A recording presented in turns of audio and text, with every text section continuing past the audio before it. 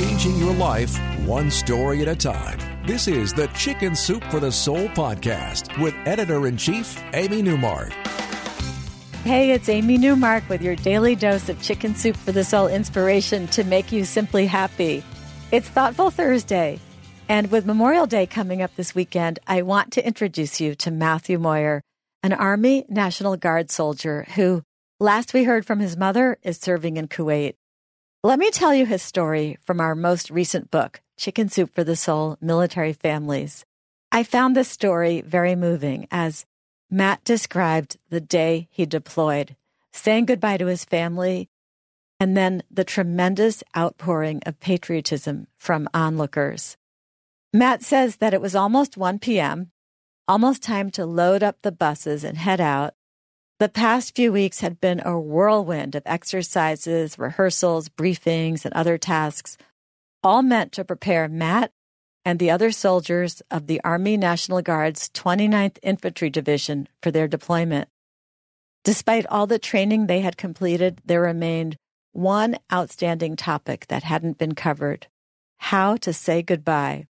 Matt's family found a spot in the Fort Belvoir, Virginia parking lot to sit and enjoy the lunch that had been provided for soldiers and their families. The meal was about as American as it gets. There was slow-cooked barbecue with the perfect amount of sauce. There were piping hot baked beans with bits of bacon. The coleslaw was crisp and cool. The food was outstanding. But it was a bittersweet day as Matt was saying goodbye. Both of his parents, one of his sisters, 2 of his grandparents, and an uncle were there with him. His other city was participating via FaceTime from her home in San Diego, where she's married to a Navy doctor. Matt describes how emotional the day was. His grandfather and uncle were excited for him as they were both veterans, but his grandmother was worried. It was almost 1, and everywhere Matt looked, he saw soldiers saying goodbye. Husbands struggled to console their wives, and departing wives hugged their husbands, knowing that they would be separated for up to a year. Birthdays would be missed, along with anniversaries, weddings, Thanksgiving, Christmas, Easter, and 4th of July fireworks. Parents, spouses, siblings, boyfriends, girlfriends, children, and friends all watched as the buses began to fill up. Matt hugged everyone and said his goodbyes and went to his bus to join his new Army family. Now the story gets even more emotional. Their convoy of 11 buses began to move, escorted by members of the Patriot Guard Riders, a group of veteran motorcyclists. Those guys wore big VFW jackets covered with patches from the units they served with and insignia from wars they fought long ago.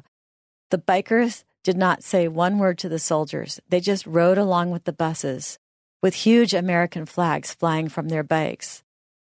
The families of the servicemen and women gathered along the roads and waved them off with small American flags.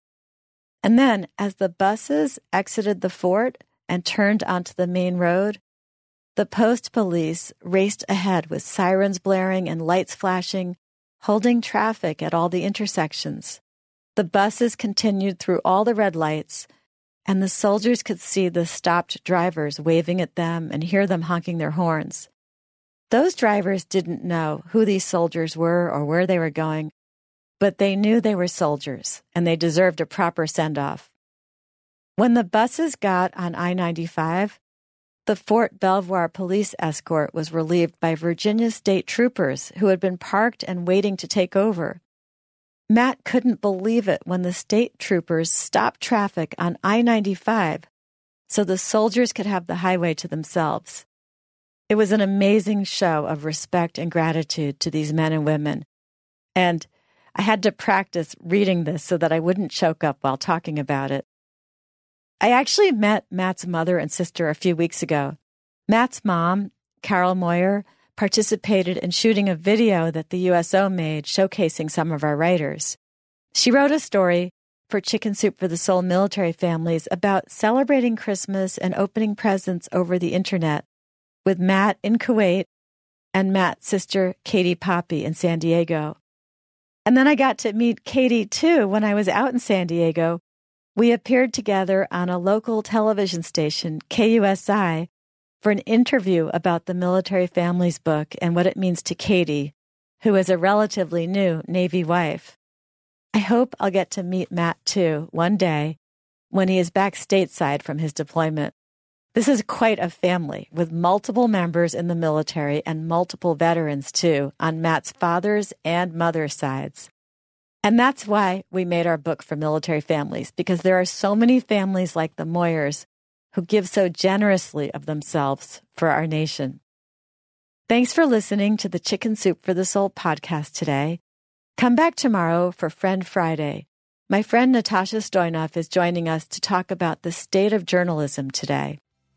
And if you've been enjoying these stories about military life, please visit our website, chickensoup.com, and scroll down to the bottom of the page to click on free newsletters.